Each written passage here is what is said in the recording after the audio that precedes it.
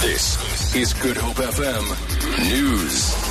Private investigator Paul O'Sullivan has been arrested at Gauteng's Tambo International Airport for immigration offences. O'Sullivan, who's known for radio interviews on controversial issues, is currently being held at a Pretoria police station after his arrest last night. He was apparently held for holding multiple passports, among other possible charges. Mike Bolhuis of the police's special investigations says O'Sullivan has 3 passports. Mr. Paul Robert O'Sullivan, 60 years old, was arrested last night at the OR Tambo at 8:30. He was detained at the Central Pretoria Police Station. He was arrested by the Pretoria Hawks Task Team, and other police units were involved as well. He was arrested for the Immigration Act Section 26B of 1995 with Pretoria case number CAS 4204-2016. Struggle veteran Ahmed Kathrada has written an open letter to President Jacob Zuma asking him to consider resigning.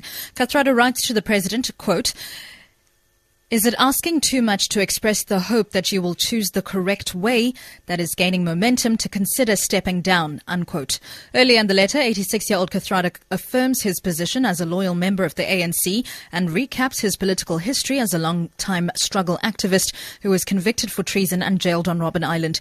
He says he had to ask himself some very serious and difficult questions after Thursday's Constitutional Court judgment, which found that President Zuma had been in breach of the Constitution in his handling of the Public Protector's remedial actions on Nkandla.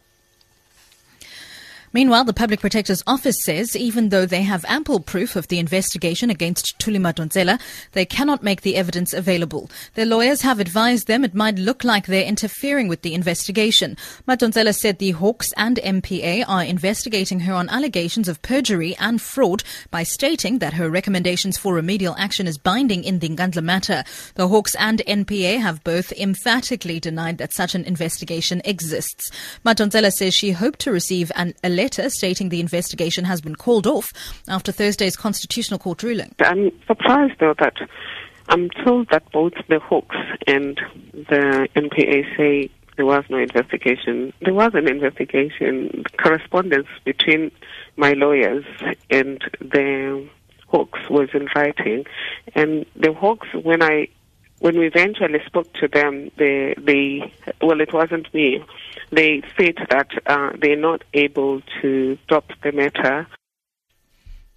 And finally, photography, fashion, and of course all that jazz are being showcased at one of Africa's grandest gatherings, the Cape Town International Jazz Festival. The event, which is being held at the CTICC, ends tonight. Lyndon Khan reports. The Cape Town International Jazz Festival seems to be improving with age. This week's build-up to the festival was almost as exciting as the stellar lineup of local and international music luminaries. The annual festival attracts more than 37,000 visitors, creates 3,000 jobs and contributes millions to the economy. The world-class lineup on 5 stages included award-winning bass guitarist Victor Wooten and singer-songwriter, rapper and bassist Michelle Ndegeo, as well as South African living legends such as Abigail Kubeka and Dorothy Masuka. Arts and Culture Minister Nathi Mthethwa also used the festival as an opportunity to get artists to sign a pledge against racism. And in breaking news, Carl Wastie will also be rocking the Baseline Stadium at the Cape Town International Jazz Festival this evening. For Good Hope FM News, I'm Sibs Matiela. That's right.